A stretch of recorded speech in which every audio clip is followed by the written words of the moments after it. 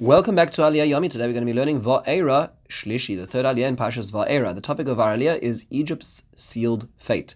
It is 9 psukim long and it runs from Perek Vav Pasuk Chavtes to Perek Zayin Pasuk Zayin.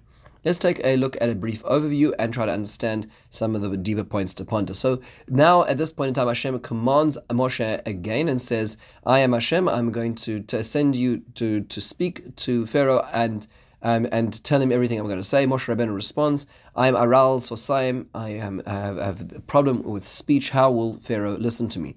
So Hashem tells Moshe, listen, I've given you and as a prophet to Pharaoh, and Aaron will be your spokesman. You will tell everything that I will tell you through Aaron, and the command is to tell Pharaoh that he should send out the nation of Israel from his land. But I will harden his heart, and I'm going to therefore enable me to do all these miracles and wonders to him, and he's not going to listen to him. And therefore I'm going to bring out the nation of Israel with all these miraculous events, an outstretched arm, and as I stretch my hand over Egypt, and that's what's going to happen. Moshe at this point in time is 80 years old, we're told, and Aaron is 83 years old as they go in front of Pharaoh. A few basic questions to ponder. Number one is, this pasuk at the beginning of our Aliyah seems to be, the first two pasukim seem to be a repetition from the end of the first Aliyah. And Moshe makes Rabbeinu asks, wait a second, I am Aral Sosayim, so why is it repeated here? Rashi explains, because we were interrupted with the genealogy. We put the genealogy of Moshe and Aaron into the second Aliyah, so in order to sort of regain where it is that we are, the pasuk therefore repeats itself to show us where we left off. The Ksava Kabbalah quotes the Ramban, who says that no, it's actually there are two separate requests over here. There was a request to go in front of the nation of Israel. They didn't list, and then there's a request to go in front of Pharaoh, and he protests that. And that protest actually comes from two different angles, two different reasons, which is why it is repeated over here. Now, it is interesting that this Moshe Rabbeinu seems to keep repeating this idea that he's Aral Sosayim, that he is hard of speech. So why is it repeated so many times? He repeats it by the burning bush, and then at the beginning of the parsha again here. So the Bechor Shor says, actually, this conversation takes us all the way back to the burning bush. This is a repetition of that conversation at the beginning of the burning bush. This is not a new conversation, which is just being re-emphasized right here, right now.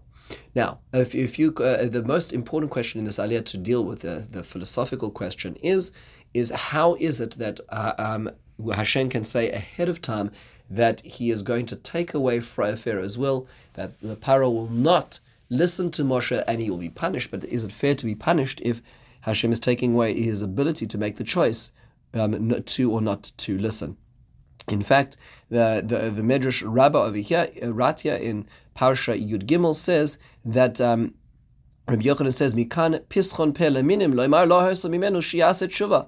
Look at this. You can the heretics can say that this is an opportunity for people to say that Hashem did not give him free will, and they will criticize us. So how do we understand this? What's really going on in this case as well? So there's a few different ways of interpreting this. The Shadal Rav Rutzato says in actually here at the beginning of our parsha in Perek Zayin Pasuk Gimel, our Aliyah, that in fact there was no gezerah. This is not Hashem saying this is what must happen. Hashem is just doing what's called yediyah. Hashem is saying that this is, I'm telling you how, I'm giving you foreknowledge of what will happen. Not that I'm saying it has to happen. I'm not forcing Pharaoh to make the decisions. I know he will make these decisions. So it's not that Hashem is forcing Pharaoh to make these decisions. It will be what he will decide. I'm telling you.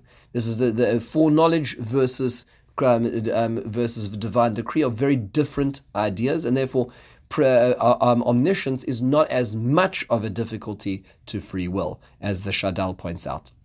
Another perspective is the Sforno. So he says really the hardening of the heart of Pharaoh was for Pharaoh not to capitulate because of the pain, meaning Pharaoh really didn't want to listen to Moshe. He really did not want to let the people go, but the problem was that at a certain point the pressure applied would make him capitulate and collapse because it was just so painful, but really he didn't want to. He'd be tortured to the point of collapse. But if you were to ask him after the torture was finished, he'd say, I would never have let them go. So what the hardening of the heart was doing was essentially giving him the fortitude to stick to his poisoned worldview, not willing to let the nation of Israel go. So it's not taking away his free will, it's actually aiding and abetting his free will, which is a corrupted free will. The Midrash Rabbah actually answers this question. As the Gemara in Bava Metzia also talks about this as well, and that is that there is a point of no return, meaning to say a person can make bad decisions, corrupt decisions in their life, and that's their free will. And at a certain point, there's no way back. I mean, they go just too far to make corrective actions. The cruelty that they express in the world is what's going on over here, and this is what's being described. That Pharaoh's rule is not being made too difficult, but that he is ultimately going too far for there to be a revival as well. The Rambam in Hilchos Tshuva in Perek Vav says that Tshuva is a gift and it's not available to all people, which means to say that a person can actually go beyond the scope and scale of what it is that they can actually return from, and that's a very terrifying idea, but that was their choice to put themselves in such a situation in the first place. So it's not that Hashem is removing their ability to choose. Hashem is reflecting on their actions, which chose a path from which it was impossible to escape as well. Finally, one last question is, why do we need to know the ages of Moshe and Aaron? Why is that integral to understanding our Aliyah? So the Ksava Kabbalah Rav Yaakov Tzvi Mecklenburg explains that despite their age, they were still ilacritous. They still served Hashem with zeal, leading especially the nation of the Jews. Is a very difficult thing. It requires more than 24 hours a day, and certainly in the formation of this nation, which weren't yet necessarily bought into this whole concept, was a very difficult and very energy-consuming expression and idea, and they did this despite their age, which is what's giving them the extra credit. Now we're about to hear as the program begins, and that's the next Aliyah in Revi. Meantime, have a wonderful and meaningful day.